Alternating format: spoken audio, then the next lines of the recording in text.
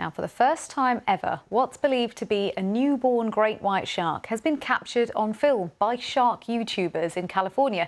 They use drones to try to capture elements of life which haven't been captured before on film. The findings of the research, which include this filming, will be published in the Journal of Environmental Biology of Fishes. James Clayton can explain. This is Victoria. What she doesn't know is that she's swimming at a beach with 4 great white sharks in the water. We only know this because Carlos has been flying his drone here for the last few hours. He's out. Look at that thing. You can see it good.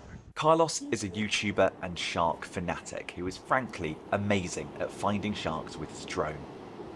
It's dusk, not a good time to be swimming near great white sharks. Should we just warn her now before she goes back in? It's likely that Victoria would have been fine swimming without our intervention, but when Carlos thinks it's a bad idea to go in the water, it's probably best to get out. Amazing. So from here, you have no idea there was a great white shark out there because it's almost impossible to see it. That's why drones are so important, because you have to be almost on top of it to actually see them. You're basically viewing the sharks through a magnifying glass that they don't know is watching them. One local marine biologist was with Carlos when they stumbled across something they'd never seen before. The female just was acting erratically. She dove, disappeared, and guess what came up from underneath? This little bitty white, almost albino looking white shark. So it's called a white shark. You know, that's the species, it's a white shark, but this shark was actually completely white in color. The fins, they're differently shaped, they're more rounded. I'm like, that's not an older white shark, that's a very young white shark. This could be a newborn. I'm like, oh my goodness, this could be a newborn. Other experts accept this could be a historic discovery, but that they need more evidence. The problem that I have as a scientist is what we call a sample size of 1.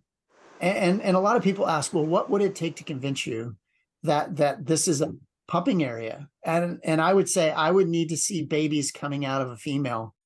But what everyone can agree on is that drones are playing a huge role in our understanding of these animals. James Clayton, BBC News, California. Well, I'm pleased to say we can go live now to Carlos Gauner, the wildlife filmmaker and photographer you saw there, who posts on social media with his handle @TheMalibuArtist. Thank you so much for joining us. And I mean, I have to say, you have an amazing job title, shark YouTuber, if that's a thing. So I'm very jealous of that. But just take us back to when you saw what is believed to be this baby great white shark. What was your reaction? Well, the immediate reaction was we thought it was an albino shark because ironically, we've never seen a white shark that white. And what ended up happening is we were on location, filmed this thinking it was an albino the whole time. It wasn't until after that we looked at the footage closer and realized that it was losing some sort of white film on it. And that's when we thought that could be some embryonic membrane on it. Now, some marine biologists have urged caution at jumping to the conclusion that it's definitely a baby great white shark, because some have said that there might be other explanations for the white layer. But assuming it is what we believe it is, assuming it is a newborn great white shark, what is so remarkable about this? What's remarkable is that we don't know exactly where great white sharks give birth. It's been thought for years that great whites give birth in deeper offshore waters. The significant part about this is if it is indeed a newborn white shark, it was in very shallow water. And that could change where we begin looking, could change a lot into the future. But for me, the most important part was to document it and record this for the scientific record so that we can get a clue, a breadcrumb for that holy grail of shark science. Yeah, so what benefits could there be in terms of furthering our understanding and potentially conservation reasons as well? Well, because any area where, regardless of creature, where it's a birthing area, that in itself is important. Great white sharks are a keystone species. Sharks in general are keystone species. So because we don't know where they're born, if we do find that location, it is definitely something that we want to protect, want to conserve.